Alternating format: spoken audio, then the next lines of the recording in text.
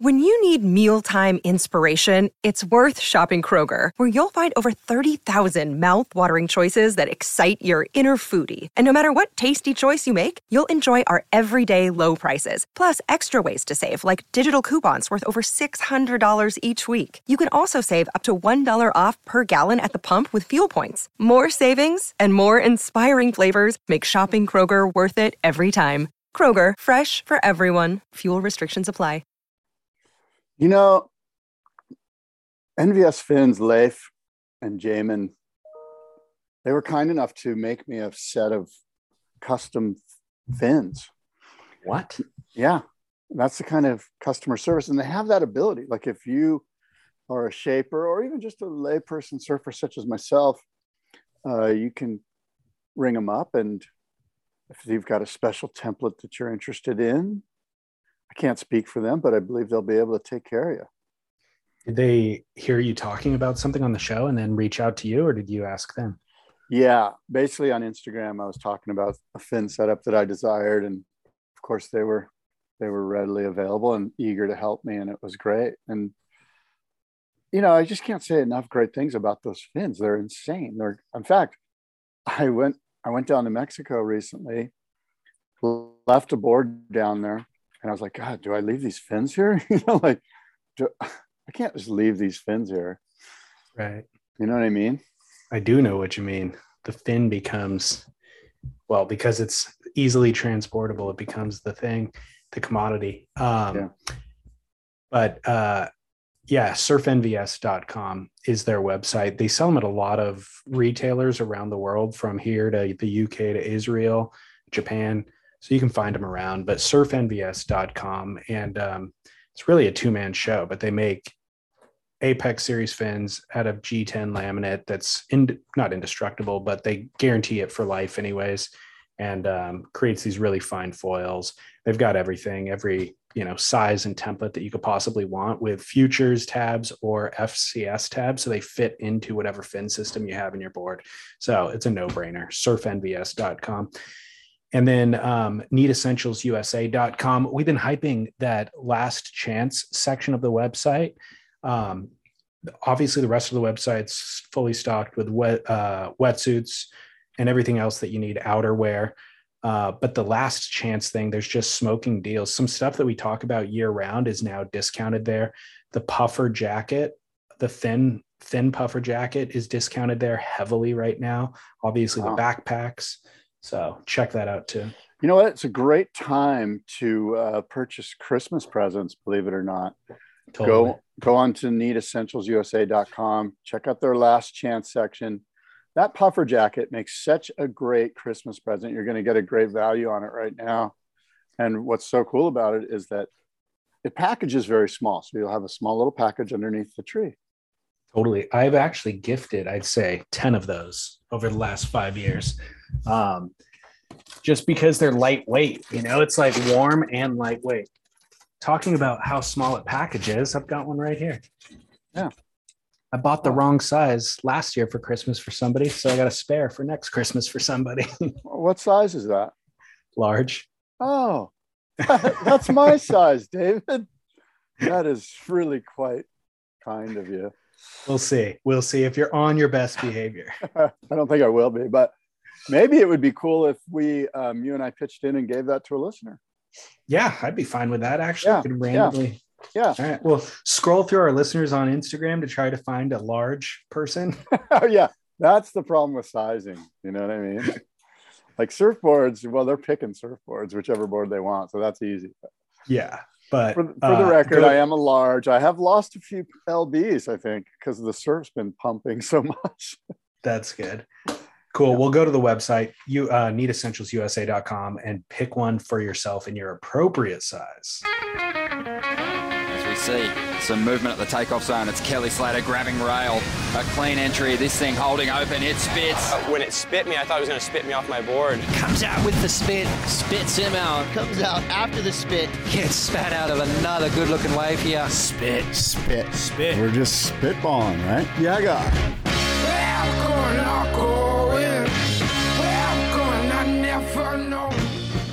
Yeah, friggin' guy. We are the Spit Podcast. David Lee Scales, Scott Bass. We've been coming at you since, I don't know, what was our first year? 2000, and help me out here.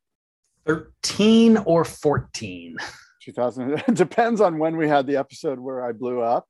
No. At that time, it was down the line, or it wasn't. We didn't know what it was called. And then, where do you make the line of demarcation regarding when we started? Well, the first episode that we recorded together, because that episode was years in. Yeah. So I'm going to scroll all the way back right now. Yeah, we've been doing the show for a long time. Okay, I got it. September 1st, 2013. Wow. Oh, we're coming up on an anniversary. Coming up on 9 years, dude. How about that? Holy shit. Time flies when you get older.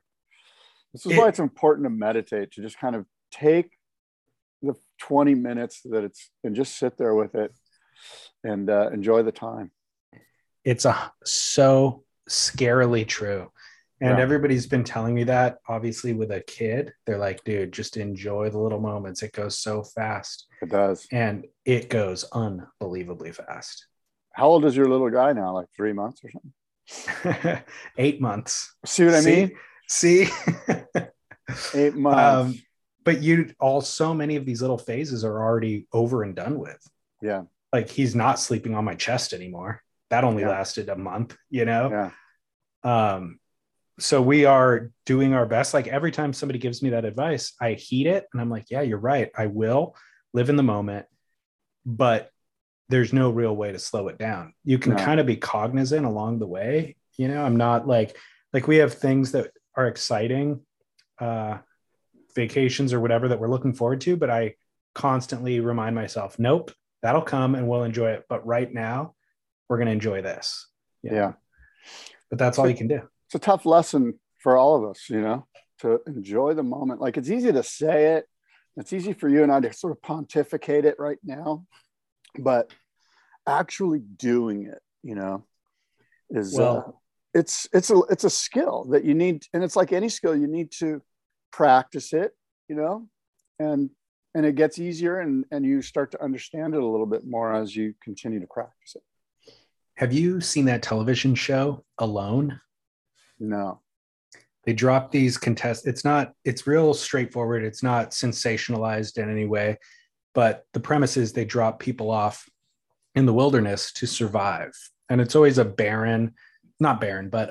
cold environment. Like, the current season's in British Columbia in like grizzly bear country, and it's going into wintertime. So they have to hunt for themselves and they self-document everything. But seeing people isolated and going through the mental kind of challenge of all of that is really interesting. And it brings into focus a lot of the things that you're talking about. It's like they really start thinking about their wife and kids or their parents or whomever that they didn't necessarily appreciate so much when they were home spending every day with them. Yeah. I get that a lot on airplanes. Like, when I'm flying, I'm like, oh my God, my wife, I miss my wife, you know what I mean? Or kids or whatever. It's just usually doesn't take long for that to kick in, right? No, especially as you get older. By the way, I'm so soft. You could not drop me in British Columbia. I would just be like, where's the Starbucks? What's going on here? Entirely. I like food so much. Yeah. I need a burrito. So anyway, this is the podcast. So we're talking surf. We're supposed to be talking. Yeah. In surf news, Code Red 2.0, J-Bay's over. There's a couple of other things that happen if I scroll down my notes far enough. Kelly Slater's new episode of Lost Tapes. We saw a backflip. But do you want to go Code Red 2.0? That's the lead. The Code Red swell is the lead because you know why? Because the waves are the stars. And a south swell, as everyone in the world knows, I think, swept through the Pacific. Out of control, Chopu, Code Red 2.0, insane Malaya Wharf on Maui, incredible south swell locations along the entire East Pacific coastline from South America to Canada and probably up into Alaska. Just absolutely firing. And the end result is a lot of surf-stoked humans and plenty of eye candy coming out of most of these locations. What were among the highlights as the viewer for you? Well, the big one's the Malaya Wharf on Maui. I think that's the eye candy that stands out. If there was a must-see moment, except for everyone's seen it because it's been documented really nicely on Instagram and beyond. But I think that the speed of that wave, 6 to 8 foot Malaya, first of all, it's extremely rare.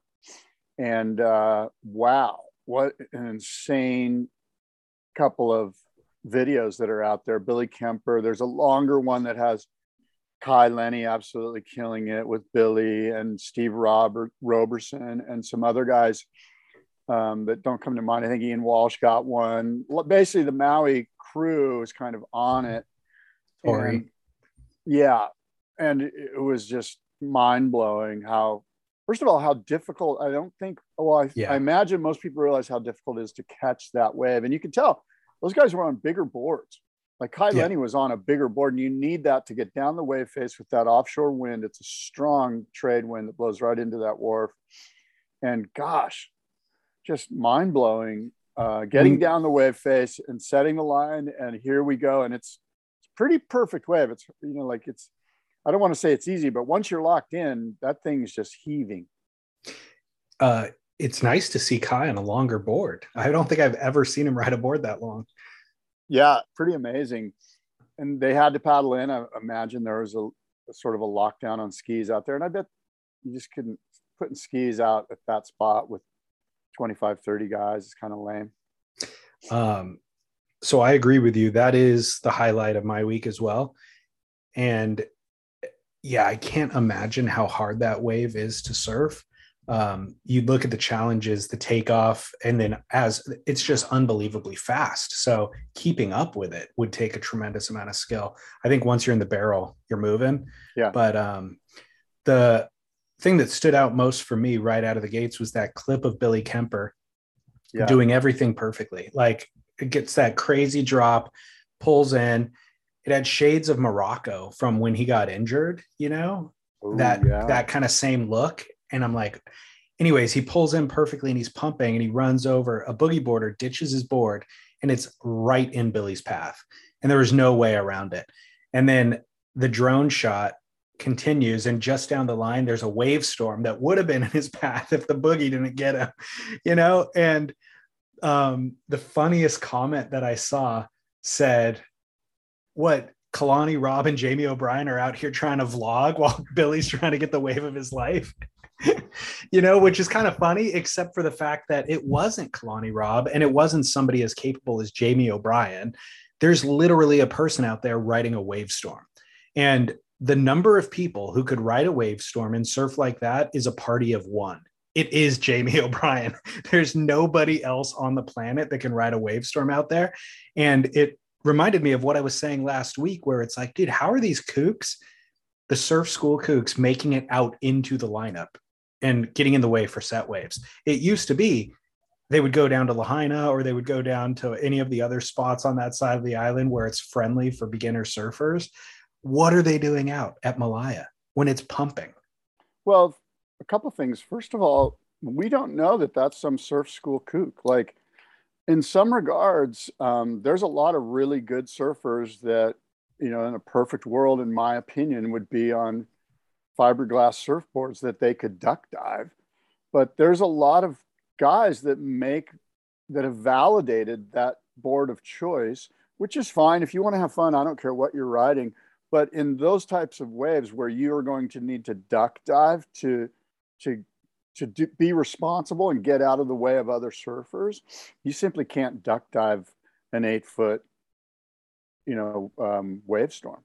It's just not going to be doable. And so we don't know if that's a surf school guy or a very capable surfer that's just like on the gravy train. Because look, those boards pick up waves, and if you're just pointing and shooting, you could probably point and shoot. I don't know. We don't know. Way. But I'll stand in stark contrast and say that board is incapable of surfing that wave. Well, I don't know. Maybe. I think it's more about the surfer than the board. But dude, I think you're going Mach 1. You think? Yeah, I mean, it's got a down rail. The thing's got a down rail. Like it actually would probably go pretty fast. I don't know. I want to see the clip then of that guy. Never ridden one. Well, we'll see, but you're right. That is the clip that is mind blowing. And it's funny, when I saw it, like probably a lot of people, I was like, wow, in a weird way, it's kind of good that he ran over the boogie board, because I think he might have gotten it in the chops with the softboard. Yeah. Yeah. Well, it's mind blowing. It's representative of 2020, what it's like to be surfing in 2022. When I grew up, it was just, you had respect. Like if you were on riding that type of board, you had respect for the people who are out there like Billy Kemper doing what they're doing. And so you would never, despite my own selfish desire to get the wave of my life, I know I can't duck dive that board, like you said, and I'm going to create some sort of hazard because those guys are doing things that are just beyond my realm of expectation. They're going to end up in a place down the line that I didn't think they were, or whatever. So I would not be out there. And the fact that that happened, like right out of the gates, is, I don't know, it's not cool. I'll say that much. It's unfortunate. And one more thing on that wave, or that session, right? Regarding the difficulty of that wave. As we all know, because we've seen it, the thing that's really hard about that wave is that wave is pitching and heaving at a very fast speed as it comes to you to the takeoff spot. So it's not like this little soft roll in, drop in. As it gets to you, it's heaving. So you've got to commit to a wave that you're looking down and it's top to bottom heaving for 100 yards fast before it even gets to you. And that in and of itself is, that's a tough deal. Yeah. Taking off on a section like that, there's no easy entry. Another thing that was different back when you and I were young is we would be introduced to spots like this through the magazine or magazines. And there was, if it wasn't because they just had an epic swell, it was some sort of historic piece or just a photo from the 70s that we were seeing. I mean, I think of that Herbie Fletcher nose ride image at Malaya. You know the one I'm talking about? I think it was on the cover of Surfer. Oh, okay. Yeah. See, there you go. I mean, iconic photo. And so when I was a kid, I'd see that and I go, Leah, and I'm like, how do you pronounce this? And then you wonder for the next 10 years because we didn't have the internet. So in your head, you're just trying to sound out these words, these names. And that's a rite of passage that we would all go through, where we would have these this slow exposure, and we'd learn about these spots, and then we'd look it up on a map. And it made me wonder how many people on Instagram saw that wave for the very first time in their life, and they had no idea what it was. And they just, it was completely out of left field, no context to even appreciate what it was, other than the Instagram caption that says, oh, this wave hasn't broken in a decade, and it hasn't had a swell like this in 20 years. And so because the magazines are not providing that context, I think it's incumbent upon you and I, Scott, and I have prepared an education for our listeners about Malaya, if you would like to hear it. Yes, please. I didn't prepare it at all. Scott, Matt Warshaw prepared it. I'm just going to read it. Hold, please. All right. He says, go ahead. I was going to say, the interesting thing about pronouncing Hawaiian words is that, and I might be wrong, and please, listeners, correct me if I'm wrong, but I've been told that each vowel, you sound out each vowel. Okay. So you never, put two vowels together as one sound. Each vowel has its own sound, and throughout every word in the Hawaiian language, you sound out that vowel, which is difficult. Malaya is how I've heard it. But there's two A's next to one another without an apostrophe. But I thought the apostrophe would create the ma'a. I don't know. I don't want to speak like I know Hawaiian, but I know that that's what I've been told and taught, was that each vowel is to be sounded out. So technically be ma'alaya, but if you just say it fast enough, I think that's what happens. Say it fast. Malaya. And pretend like you know what you're talking about. Also, before you get into this, the other iconic image for me is the one of Al Chapman with his feet really close together. Mm-hmm. And I want to say he might even have his hands on his hips, maybe, where he's just standing straight up and tall in the middle of the board, almost in like a parallel stance, his feet super close together. We got to find that image to they're out there on YouTube, I think. We'll find them on post them on Instagram is what we should be doing. Mm-hmm. All right. Temperamental right hand reef wave located on the south shore of Maui, Hawaii, adjacent to the boat harbor, renowned as the world's fastest rideable surf break. Although Malaya breaks with machine-like perfection, less than one of 4 rides here are completed. For most surfers, the object of Malaya is simply to hold trim position inside the tube for as long as possible. It's pure, unadulterated speed. Maui photographer Kurt Ader noted that never ever lets up. Malaya usually comes into top form just 2 or 3 times a decade, when a distant wave-producing storm lines up perfectly with an 8-mile wide gap between the island's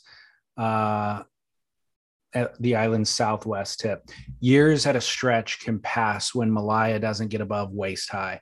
Prevailing winds at Malaya are straight offshore and usually blow at 20 to 30 knots. The bottom is coral lined and fairly shallow. Unlike nearly all other surf breaks in Hawaii, the water here tends to be murky. Malaya rarely gets over 6 feet and is best on an incoming tide. The wave itself is divided into 5 sections, beginning with off the wall, then moving into impossibles, freight trains, down the line, and inside section. A single ride from impossibles to inside section, one of the surfing's rarest feats, lasts for more than 300 yards. If you know how to ride the tube, local surfer Jarius Cannon said in 2005, guaranteed you're getting a 10-second barrel out there. Malaya was first ridden in the early 60s, but the clunky boards of the time weren't suited to the wave. Not until the shortboard revolution of the late 60s did surfers begin to cover any real distance at Malaya. Local surfer Joseph Buddy Boy Keohi was so highly regarded at Malaya in the late 60s and early 70s that the break was sometimes referred to as Buddy's Bay. Top Malaya riders over the decades include Maui residents Brad Lewis, Lloyd Ishmine, Mike Crow, Chris Lassen, Eric Tota, and Kai Barger. Surfing Magazine in 1989 listed Malaya as one of the best 25 waves in the world. No contests have ever been held there. Developers have periodically introduced plans to expand the 1952-built Malaya Harbor, and it is generally assumed that any such expansion would either compromise or ruin the surf while destroying much of the coral reef. In 2012, after an on-again, off-again battle, the Surfrider Foundation announced that it had struck a deal with the Hawaii Development of Land and Natural Resources to halt any plans for further harbor expansion. Malaya, A Cry for Help, a documentary on the break's ongoing problems with developers, was released in 2002. Cool. A good insight. Yeah, I thought so too. Funny that a couple of things, actually. I love how when a wave is good enough to have multiple names for the various sections, I love how in this example, they didn't come up with clever names at all. This section's called Down the Line. This section's called Inside Section. At which point, don't even name it. That's not even a name. That's just referring to what it does or where it is. I mean, you got to think back to how these names came into existence. And I can just see 5 guys out in the water in 1973. And they're like, where is he? And they go, he's down the line. That's what we say. He's on the inside. That's exactly right. But that's what we say at every single break. So that it does deserve its own name. It deserves a better name than that. Yeah. So Surfers of Malaya, take heed. I like Buddy Bay, I think do too. Buddy Boy actually would be kind of an interesting, there's certain characters that have weaved an interesting web in the surf culture. And maybe, Buddy Boy might be one that would be worthy of a minor deep dive into, a minor dive, I guess you would say, into to uncover his story. It's a sad one for sure. And it's, it's one that we've all heard before, but I don't know his story at all. Well, I can't speak to it with any authority, but you know, Buddy Boy was a Hawaiian surfer that charged, and obviously from Maui, and, you know, got kind of caught up in that late 60s, early 70s into the 80s thing. And you know, with like I said, I don't want to speak out of turn here, but let's just say he had a troubled sort of second half of his life and ended up, you know, maybe mixing with individuals that he shouldn't have mixed with. And basically it ends sadly. You know what I mean? I'll let you get your imagination fill in the blanks. Does he pass away or is he in jail? Oh yeah. No, he's been passed. At some point he ended up here in Cardiff. Like he was like kind of lurking around the shanty and that kind of with like, I want to say with Rocho, who's the guy that did Forgotten Island of Santosha? Roger Yates and his brother, Larry. Well, what's interesting too is that these locals, like they commit their life to a wave that only breaks every couple times a decade. You know what I mean? And yet they are known as the locals out there because you don't have that many good years as being at the top of the peak of your game in surfing. Yeah. And so these guys who are probably only surfed it a dozen times, but they're the experts on it. It's kind of interesting. Yeah. You know, I'll tell you what, on that same sort of note, I just finished a podcast, a boardroom podcast with Marty Hoffman. Do you know Marty? I only know of him. I've never spent time with him. So his dad was Flippy Hoffman, and we had a great talk about Flippy and Flippy's time on the North Shore and his exploits that need to be excavated more thoroughly, you know, like, and if you listen to the Marty Hoffman podcast that I just did, I'll let you know, he kind of speaks about it. It's pretty interesting. Somebody messaged me on Instagram yesterday saying they were thrilled to see that you interviewed him. Yeah. Is it out there? Did we publish that? Yeah, it went live yesterday. Oh, cool. All right, cool. I'm gonna have to re-listen to that. You and I need better we need nicknames. We got Flippy, we got Buddy Boy, and you're just Scott and I'm David. Yeah, that's okay. I don't need to be above the fray. I'm just a man amongst men, a surfer amongst surfers. I'm neither the superhero of my fantasy nor the dwarf of my fears. Well, that's good. Besides, you have to let listeners, or not listeners, but friends create your nickname. Do you know you can't create your own. Do you know anyone who's created their own nickname? I do, and it's not a good look. Yeah, me too. Actually, I don't want to say anything more. I know everyone knows that it's not. No, you know what I mean. And they insist that you. Yeah, they like put it on their business card and shit. You're like, come on. The worst one and the most trite one is Big Wave Dave. and it's never even a guy who surfed a big wave. It's often a guy who's never surfed. It's just a guy who likes wearing Hawaiian shirts, but he insists on being called Big Wave Dave. Yeah, and sometimes that one, because your name is Dave, it's just that one gets put on you without any, you know, like you didn't really throw it on yourself. I disagree. Nobody's ever labeled somebody Big Wave Dave. Only Daves have labeled themselves Big Wave Dave. I have a friend who's always like, when we're talking about surfing and stuff, and he's a classic guy. He's a great writer.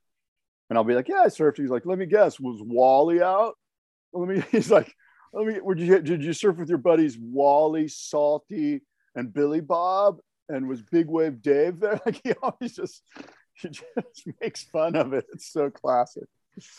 The other thing that's kind of fascinating about this swell, first of all, while we're on names, I'm not down with the name Code Red 2.0. You can't just 2.0 it. This swell should have a bespoke name, don't you think? Well, I have a question about Code Red. Wasn't Code Red Code Black, or was that the Cloud Break swell? I thought when Tahiti went mental, whatever it was, 10 years ago or 8 years ago, wasn't it Code Black? Like they shut down the harbors and stuff in Tahiti, which is like, but I don't know, maybe I'm wrong. Well, they referred to the swell as Code Red at that time. Yeah. So I knew exactly what this reference 2.0 I did reference. too, but I thought the marine safety in Tahiti and Polynesia was like, we're going code black, which is all war, all the harbor entrances are closed, no Marines or no vehicles are allowed in the water, that type of thing. But so you're saying the surf world missed their opportunity. They should have branded that swell as code black. Maybe. Yeah. I'm fine with that. And then this one could have been red and we wouldn't have to deal with this 2.0 nonsense. Was this one bigger than I feel like the last one was bigger and cleaner. I don't know. It's a long time ago. But did you, by the way, see the waves crashing over the condos in Kona? Oh my God. Yeah. That's insane, right? So crazy. Yeah. People are in the parking lot behind the condos and the waves on Oahu. I think it was in Kona. Yeah. That's the only, you mean on the Big Island? Yes. Wow. The footage Clark Little posted on Instagram. It was posted a bunch of places. But I guess South Swell would get up there. Yeah. At any rate, the other interesting thing about this is Billy Kemper was at Chopu when it was, 5 days ago, towing in on mutant waves. Yeah. And then he's at Malaya for that too. So he's truly surfing the best of it. I mean, arguably the same wave at Chopu that he's catching at Malaya. It's the same energy anyways. So bravo to him and anybody who pulled that off. Yeah, he's truly dedicated to going and jumping on the plane and traveling and picking that swell up. And this swell makes me think too of all the spots that we're not even talking about that were just all time, like even here in California, like I'm sure Cotton's was mental, huge, and pretty good. I'm assuming, I don't know. But there's so many nooks and crannies down in Baja and down on the mainland Mexico and down into Costa Rica and down into, and then of course, South America. And I mean, just, and up into Canada, like I mentioned earlier, and islands that are out there that no one's even thinking about, Well, and you say nooks and crannies, and that's the key with some event like this is that there's so many spots that don't ever get the swell. And then they only light up when you have this level of energy. And that's my personal strategy around here in Southern California is I have no interest in spending tons of energy, getting smoked and trying to surf Newport Point or something, like, I mean, it's too big and I'm going to get lit up and I have to paddle too much, but I do want to find the little nook and cranny that's a perfect 6-foot wave that never ever breaks. Yeah. So, well, I will say this, that I absolutely got my clock cleaned during this swell. It was one of those swells that, because it was inconsistent here in California, if you got impatient, decided to paddle in a little bit, caught a little wave, an in-betweener, a 6-footer in-betweener, and you kicked out and there's 7 waves coming at you. I got so smoked surfing out here that, wave after wave after wave after wave after wave, duck dive, duck dive, duck dive, duck dive, duck dive. I got absolutely demolished. Like I'm a little bit sore, kind of. I need one of those active recovery days, Did you go in after getting that smoked? Oh, okay. I didn't. My ego wouldn't let me do that, but I thought about it. I absolutely, because I was in no man. Like there was no going over to the corner there and getting into a channel. There was no getting into a channel over there. It was just coming, it was just, and I had put myself in the worst possible spot too. Like I kicked out and just went, oh yeah, I would have went left. I probably would be in the channel maybe. Yeah. But that's the key that you said is like, you get impatient, you go for that 6-footer. And what's worse is, go ahead. What's worse is if you don't catch that 6-footer, where you just paddle for it and you don't get into it. And then you turn around and you're like, oh, yes. Yeah. But you said you got a nice little what? I got a nice little cover up yesterday morning, pretty good little for me, like for where I was surfing. It wasn't Malaya, believe me. It was Southern California. Yeah. It was one of those things where I went to Surfline. I told my friend about it. I go, yeah, I'm going to go grab the picture of it on the Surfline Rewind, and I went and grabbed it. And it's this like grainy low tide. You can barely see me. Maybe the lip was hitting me in the head. I thought I was in this big fat tube.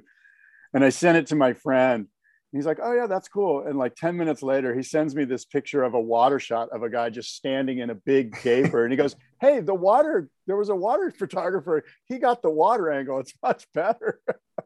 And it was the ultimate touche. That's so funny. Yeah. Along those lines, you know, what's rad to see nowadays is Kai Lenny surfing Malaya, and you get all three angles of it within one day. Like early morning, I see his GoPro clip. He posts his GoPro clip, and I'm like, oh, this is sick. I go do some work. Midway through the day, I pull up Instagram. Peter King is posting the beach angle. You're like, oh, this is the same wave that Kai posted earlier. This is sick. Later in the day, the drone angle pops up on Instagram, and you're like, you could piece together an entire surf spot throughout the course of the day, or a surf section throughout the course of the day. Yeah. That was exciting. And, you know, something that those guys that surf that wave will remember for a long time. Like I said, you know, who knows, maybe next year it'll happen again, but it's pretty rare for it to be that big. I mean, it was massive. Even in Matt Warshaw's EOS piece, he said it rarely gets above 6 feet. Yeah. This is one of those times.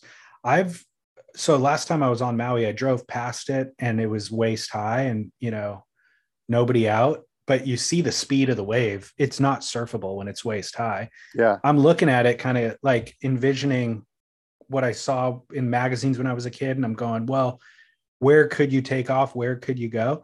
And the reality is, when it's 6 feet or 8 feet, it's probably moving at that same speed as when I saw it at waist high. It's just you have more energy under your board when it's that large that you can actually make it. So I'm looking at it going, it's too fast. It's not rideable. But if it was large enough for you to paddle into it and make that little entry, then it is makeable. You just have to be going full speed. Yeah, sadly, I have this weird vision of riding it on a glider, you know, like on an 11-footer. So you're paddling at an angle as it's charging at you. You're paddling at an angle. You're not going to do a bottom turn. You're just going to catch it early enough to kind of do a mid-face turn and just set your rail on your 11-footer. And now you've got so much momentum and velocity with this board that's just flying that you're kind of sitting there and laughing. Yeah. You're obviously not as sensitive as a smaller board. So you're going to have to hope that you pick the right line and you go. Yeah. Well, that's the problem too. There's a little bit of bump on that face and a glider catches all that. No. My glider wouldn't. No, there's no such thing as a bump. My glider laughs at bump. Okay. I got to take a quick break. Let's do a commercial. Sure. Real water sports. What's not to love about real water sports? I love it. You love it. You know why? Tons of killer surfboards, a selection that's just a deep dive into all the stuff you love, plus hard goods, fins, wetsuits, leashes, wax, things that you need to go surfing. And that's why it's called Real, because it's real water sports. It's real surfing for real surfers. Real water sports. Our friends over there are going to take care of you. I just pulled up the website right now. They've got used boards mixed in with their inventory as well, which I always love. I grew up riding used boards. So 1,500 board inventory. I'm going to list some of the names of the brands that they carry. Lost, Christensen, IPA, AJW, Black Rose, CJ Nelson, FCD, Firewire, Hayden Shapes, Paizel, Mark Richards, Maurice Cole, Rawson, Ricky Carroll, Roger Hines, Ryan Sakel, Slater Designs, Smith Shapes, Takayama. So if you can't find something there, I don't think you're going to find it anywhere, Scott. They've got a little bit of everything for everyone. As you were going through that list, sadly, I thought to myself, you know what? I have one of those. I have one of those. I have one of those. I have every one of those boards. Holy mackerel. So they've got what you need, but they've also got, like I said, used boards. They've also got a blem section. So boards that got maybe a little bit of, maybe didn't come out perfect in lamination. Maybe they got damaged in transit, whatever the case, discounted heavily. So check it out, fantasize, peruse, and enjoy a phenomenal resource. Is realwatersports.com.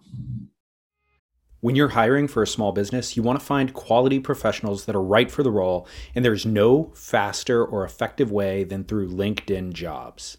Your time and capital are precious, and there is a powerful resource that can help you focus on what you're good at and integrate people into your team seamlessly to help grow your business. LinkedIn Jobs has created the tools to find the right professionals for your team efficiently and for free. LinkedIn isn't just another job board. Everyone is already on LinkedIn with their resumes and references, and now LinkedIn has designed a hiring platform to connect you with candidates specifically qualified for the job that you post about. More than 1 billion professionals meticulously organized to connect people by skill set to help us all advance our position. 2.5 million businesses already use LinkedIn for hiring, and 86% of small businesses get a qualified candidate within 24 hours. It's that fast, easy to use, and effective.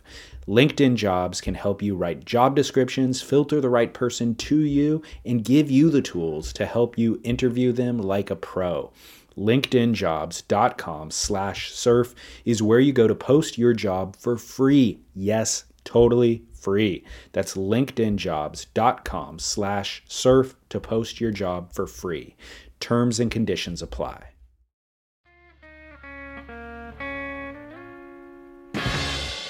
You know, speaking of good surf stories, I do want to give a little plug to Bird Huffman, who started a new podcast with my buddy Ken Lewis. So Bird and Ken Lewis are doing a podcast, and I wish I had the name of it in front of me. I thought I did, but it's probably got something to do with Bird Surf Stories or something like that. So that sounds right. Check your, you know, if you're into these fun surf podcasts like Ain't That Swell, and of course Spit and Surf Splendor and The Grit and the Boardroom Podcast, and what's the really good one on the East Coast? Is it Smash Surf? Yeah, they still do that periodically. They're also Jamie's doing, or Tyler and Jamie are also doing Hardcore Surf History now. Oh, that sounds cool. And now you can add Bird's pod to that list. And of course, Chris Cote has this kind of a multi-sport pod that he does. And there's a lot of fun stuff out there, but add Birds to the list. I've done pods with Bird before on the Boardroom Show, and he's got a litany of great stories. Is theirs specifically about surfboards? No, I think it's about just kind of like all the stories the Bird has over, 50 years of being highly integrated in the surf scene here in San Diego. Got it. Yeah. Got it. I'm trying to find the name right now. Somebody did send it to me as well, and I can find it too. Let me see. I don't see it, but people can find it. I guess if I can't find it Googling, then they can't find it. Wait, I'm going to find it. Talking Story with Bird. Talking Story is what it's called. Story with Bird Huffman. Yeah, Talking Story with Bird Huffman. So cool new pod, worthy of checking out for sure. And there you go. We didn't discuss the end of J-Bay. It happened, I think, the day after we recorded last week, so we don't need to do a deep dive. But a couple of follow-ups. You mentioned that Kelly's board looked bad. I was like, what'd you think, Kelly? And you're like, his board looked a little bit off. Like, I'm not sure what the deal was. And I'm like, what was he riding? And you're like, I'm not sure. I couldn't quite tell. Did you see the story on Stab Magazine that they researched it, got to the bottom of it? Turns out he was riding a board off the rack from a local surf shop.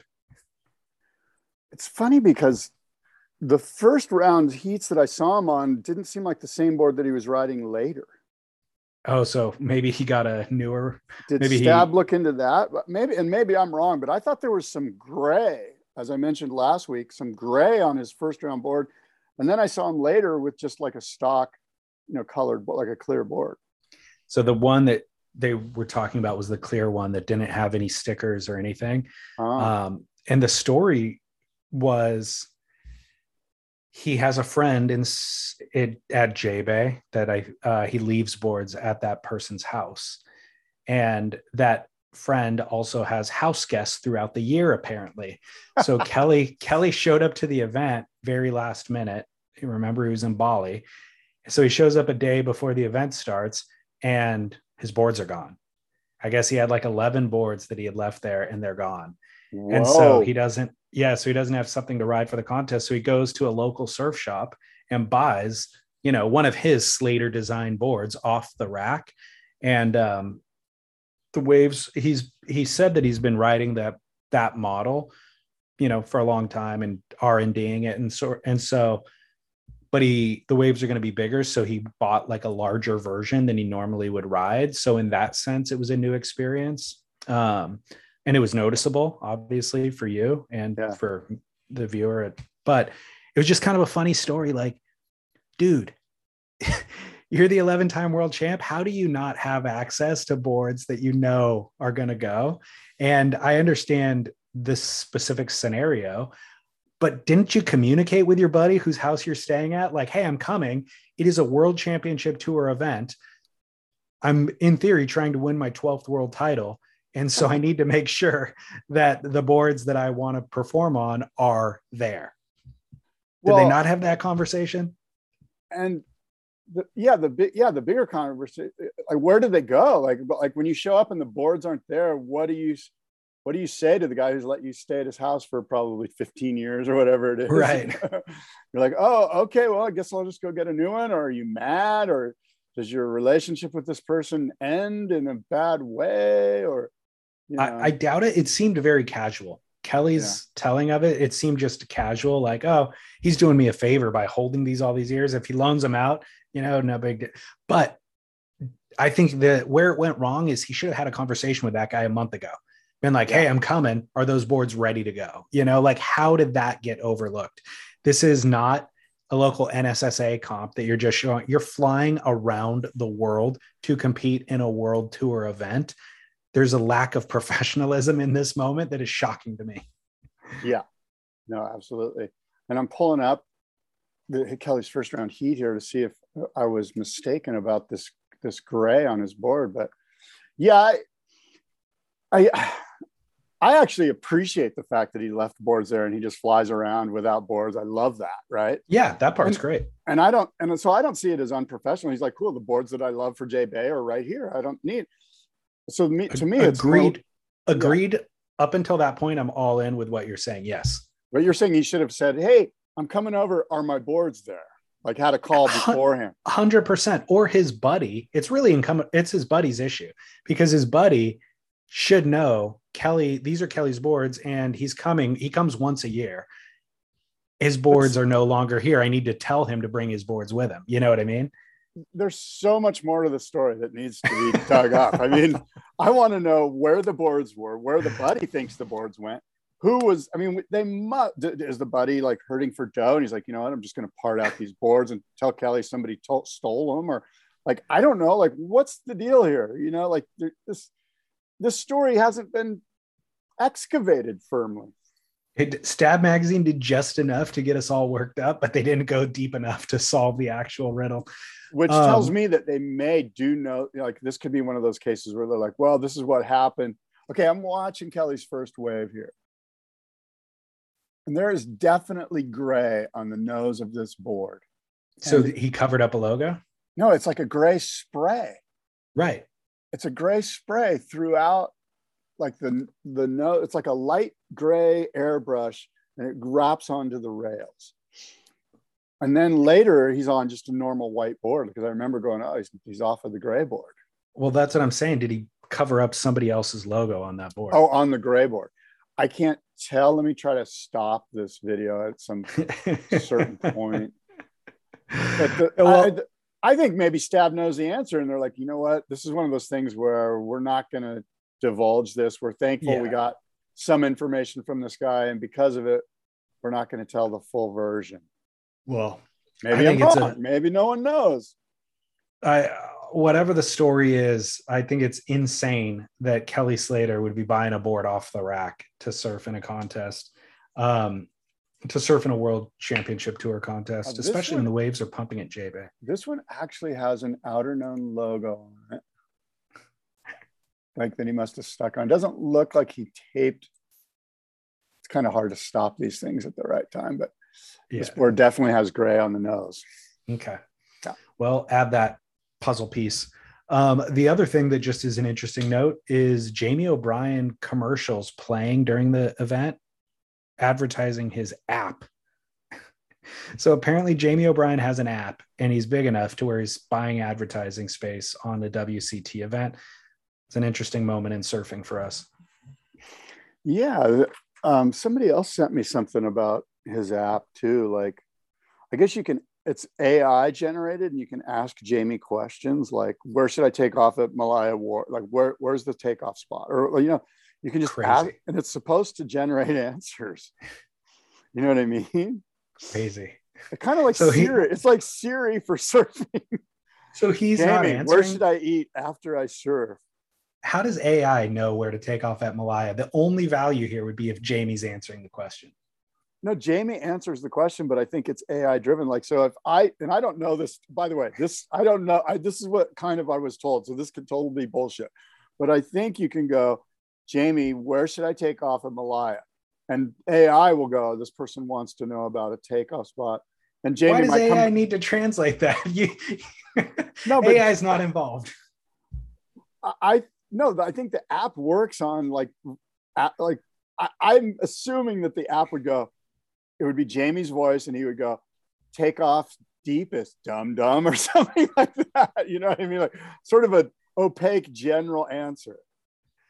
That is hilarious. Well, again, the only value here would be if Jamie O'Brien is providing his insights as only he can, because I don't see where AI's value is in this. Well, you think Jamie answers every question that's asked? Personally? Well, why would you'd have to? I mean, why else would you and I download the app? He's probably answering a million questions right now. Yeah, because he's getting paid to do it. That's what. Yeah, but you can't keep up. Like at some point, I don't know. Your job, David, is to download the app. Okay. Get to the bottom of this. Okay. I'll be back next week. I'll tell you where to take off at Malaya. That's what I need to know. This is what I need to know. Thank you. And the weird thing was, Jamie had gray sprayed on the nose of his board, on the nose of his wave storm. So remember also last week, I was telling you how rad it was to watch the 2005 footage of Andy versus Kelly. Yes. A friend of mine sent a message about that conversation. And he said, I want to get your thoughts on this, Scott. It's kind of interesting. He says, it's clear that the internet and social media has quickly homogenized surfing. The Griffins of the world are only better in one category, and that is consistency. They have a higher make percentage. And with that style of surfing, you have to kind of dial it back a little bit. You have to tighten it up, keep it in touch, a touch more in control. You have to sacrifice sheer radicalness. And Andy never did that. Kelly barely did that. And we all grew up surfing in the moment and radical like them, or at least attempting to.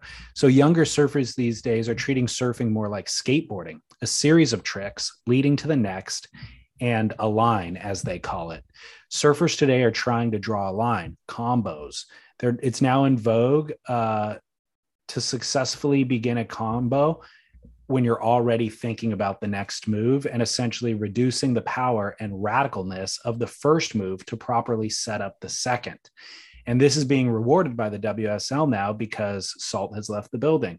I love competition surfing, but this is starting to feel like gymnastics. Surfing is hard. Surfing is scary. Surfing is thrilling. It's not a floor routine.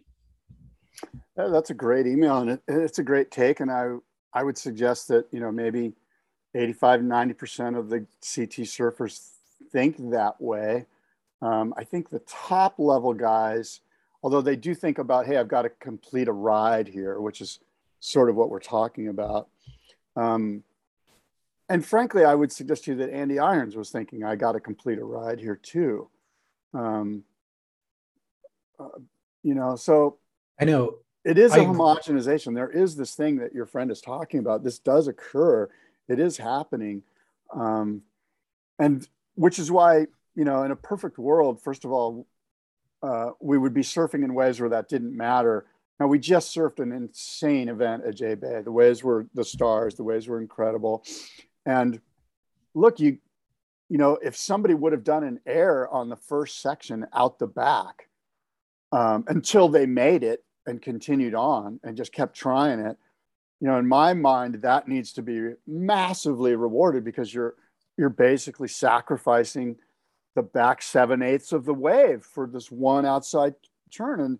And nobody did that. So nobody was like, well, if he's doing it, then I got to do it. Nobody had the balls to go, I'm going to fucking blow mines out the back on the first turn. And so everyone sort of does kind of go to the least common denominator of, okay, what's the most radical thing here? Well, it's just these really crazy pitch and top turns and then the tube section and then a finishing thing. And that's what it is until somebody changes that paradigm and makes it about first turn radicalness. Yeah. I mean, I agree. But like you kind of said, the top surfers, this doesn't really apply to, because he's saying the Griffins of the world have to dial it back a little bit. I don't know. The Griffins, the Italo, the Felipe, those few surfers actually are as explosive in every turn in the combination. So they are doing a combo of things, and any one of them is gnarlier than what the back half of the tour is doing on their best maneuver. You know, Griffin's standard blow tail, kind of that he starts a wave off with it lowers, is gnarlier than what people are doing on the end section going full speed. Yeah, absolutely. And frankly, people like to see massive gouging rail hack top turns like we saw at J Bay. Like, we all relate to that. We all go, oh my God, he carried that rail through the turn and did a carve down carve, you know, so it's relatable. But what I think my buddy was also alluding to was Andy's style of surfing was so foot on the pedal that it looked like he could lose control in any moment of any turn. You know, he's hitting the lip with so much kind of power and also just like looseness. Yeah. That it's like the wheels could come off. And so when he pulls it, you're like, oh, that's insane. And then he does another one, boom. And you're like, oh, that was insane. So it doesn't look rehearsed, and it doesn't look like he's thinking about turn 3 while he's doing turn 2. He's putting everything into turn 2. You know? And to use his gymnastics analogy, in gymnastics, if you do these things super controlled, you're rewarded. Whereas what we kind of like is this living on the edge, might fall, but controlled, but living on the edge.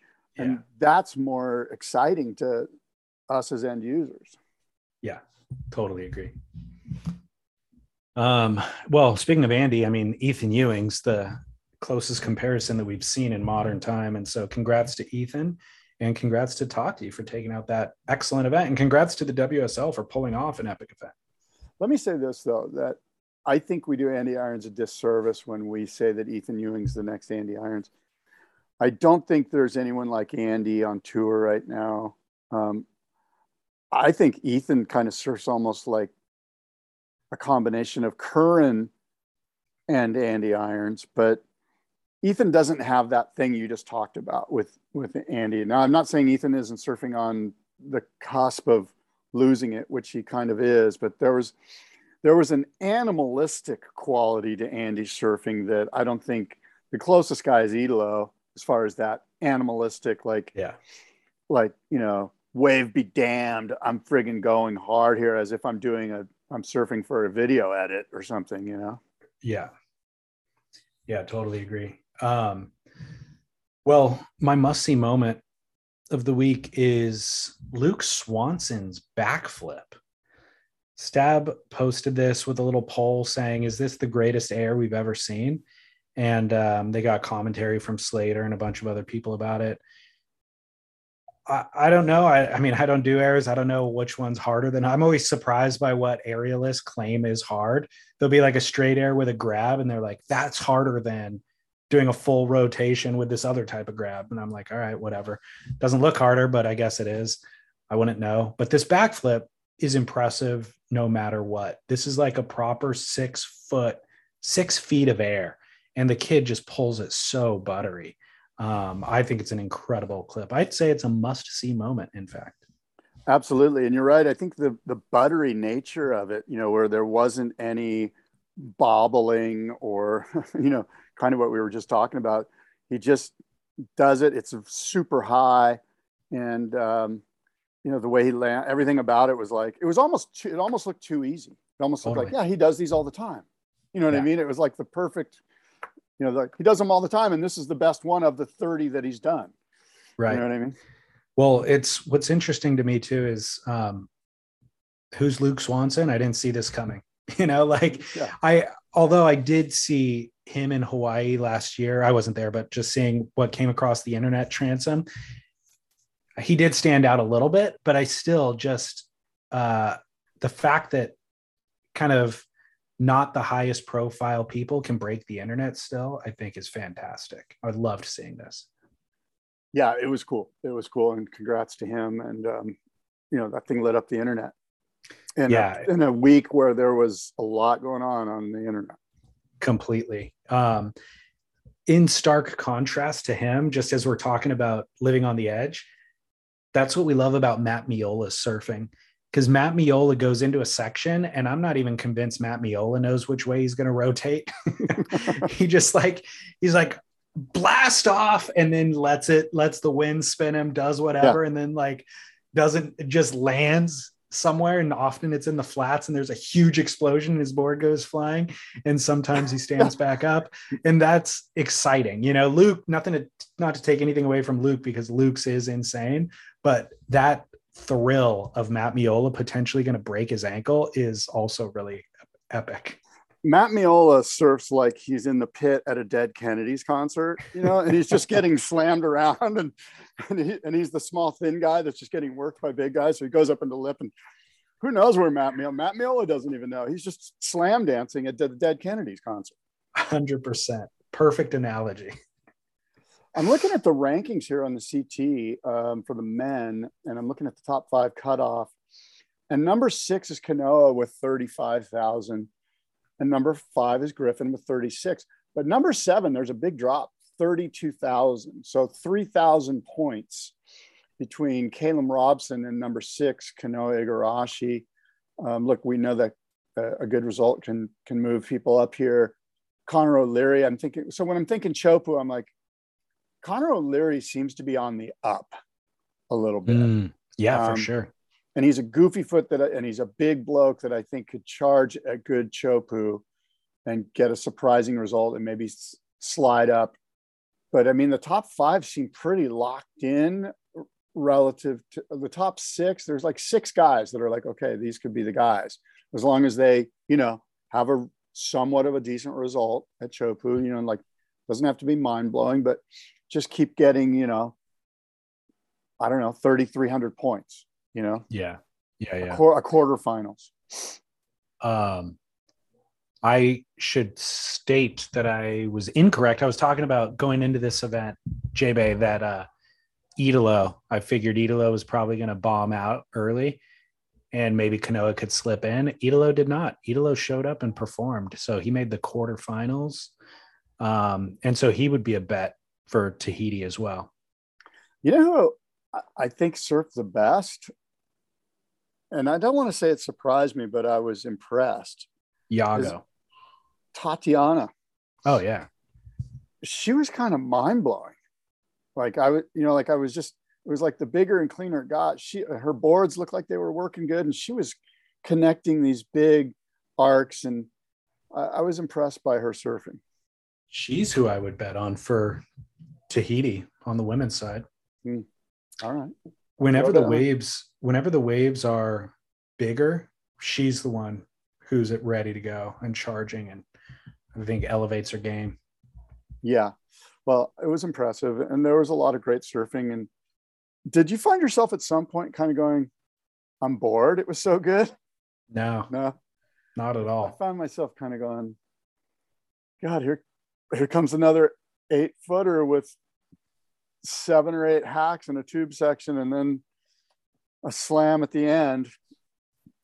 Nope, never got bored. Good for you. Thrilled to watch it. My kook of the week is all the people riding foamies at Malaya, getting in the way. Agreed, man. That is not right. Take it to the wedge, dude. Yeah, I mean, come on, get off those soft boards. Take it to wedge, not the wedge. Yeah, take it to wedge or or church? Not the church, not churches. And my Duke is just celebrated his 65th birthday 7 days ago on July 13th. And that would be one Michael Ho. Oh, yeah. Michael Ho. Uncle Mike, as many of those that know him like to call him. I do not know him. Royden Pringle, Mason Ho's filmer, put together a little tribute video of Michael shredding throughout his 64th year. Holy shit. And released it on Mike's birthday, July 13th. And let me just say, if you're doing anything near what Michael's doing at 64, at any point in your life, you were crushing it. You know what? I was talking to Marty Hoffman about like, what are some good stories that need to be told? And I just realized Michael Ho's story, like an in-depth documentary, maybe even like a 3 or 4 parter, you know what I mean? Where, because Michael Ho is surfing in his 64th year with the same vigor that he was doing when he was 10 years old. Like, it hasn't stopped. There was no place in that 58, 60 years or whatever it is, where he isn't just like going, and he kind of surfs the same exact way that he surfed when he was 10 years old. Yeah. And it's amazing. Yeah. And I mean, we're all huge fans. And if you watch that edit, he's surfing 10-foot backdoor and getting the best wave of the day out there at soul arching with his arms behind his back. It's crazy town. That's insane. I mean, look, I don't have the talent, so I won't be doing that ever, but I want to at least be performing to my, peak potential at 64. And so that's what's aspirational, is like, dude, reduce the calorie intake and do a couple more push-ups today. I mean, didn't he win pipe with a broken wrist? Yes. And I want to say that there was, I don't know, there's a rumor that there was some mind-altering drugs involved or something. I don't know. There's so many weird rumors out there. Don't put that on me. I'm just saying that guy's mind-blowing. His surfing is incredible.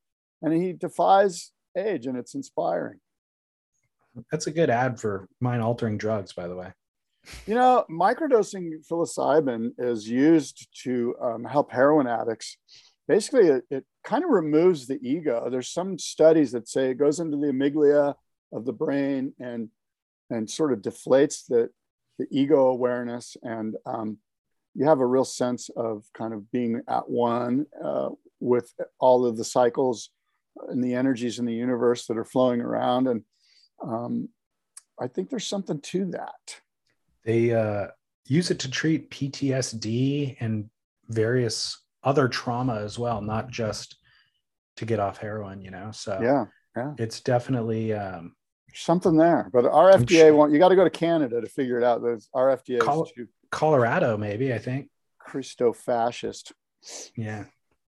All right. Cool. Well, I'm going to book a trip to Colorado right now. By the way, I love Jesus. I'm a big fan. I am. I really am. Let me say this. My must-see moment is RRR, a film, a Bollywood Hindu film. Did you watch it yet?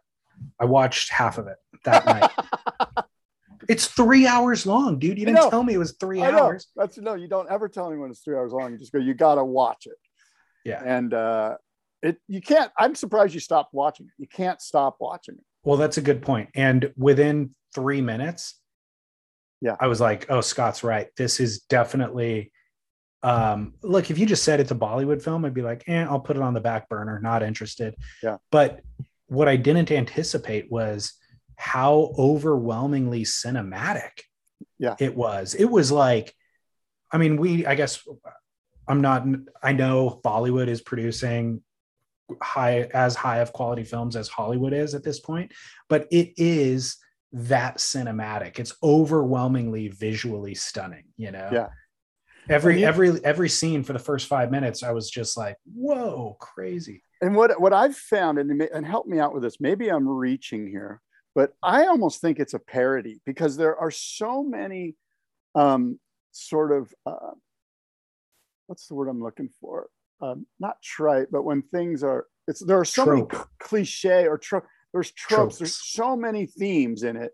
Like it touches on every single theme that you could possibly throw at, like, good guy, bad guy, man versus nature, like they touch everyone the to rags a point to riches. Yeah. To a point that you're like that. They're almost making a parody on filmmaking. Yeah, that's true. That's what I took from it. Like you couldn't do all these and go, yeah, this is like, you got to do all those and go, this is actually like Spinal Tap kind of, except I don't think they're doing it with that level of awareness. They're trying to make a serious film. Yeah. I don't know. That's what I'm asking you to watch the rest. And, it's just, they touch every single, all the pain points are touched, It's funny. Well, it is. What an entertaining film. And you know what? Super entertaining. Sit down, close the blinds, turn the lights down, turn it up, and watch this film. RRR. And you can get it on Netflix or wherever. Yep. Netflix, and carve out 3 hours. By the way, my friend pitched this movie to me and I watched it and I've been pitching it. And he's like, did you watch RRR? And I go, and I think I sent this to you too, maybe. I said, it's both the best and the worst film I've ever seen. It's both the best and the worst. That's hilarious. You did not send that to me. But that's funny. Yeah. Good film. Watch it. Cool. All right. Well, look, David, until next time, adios and aloha.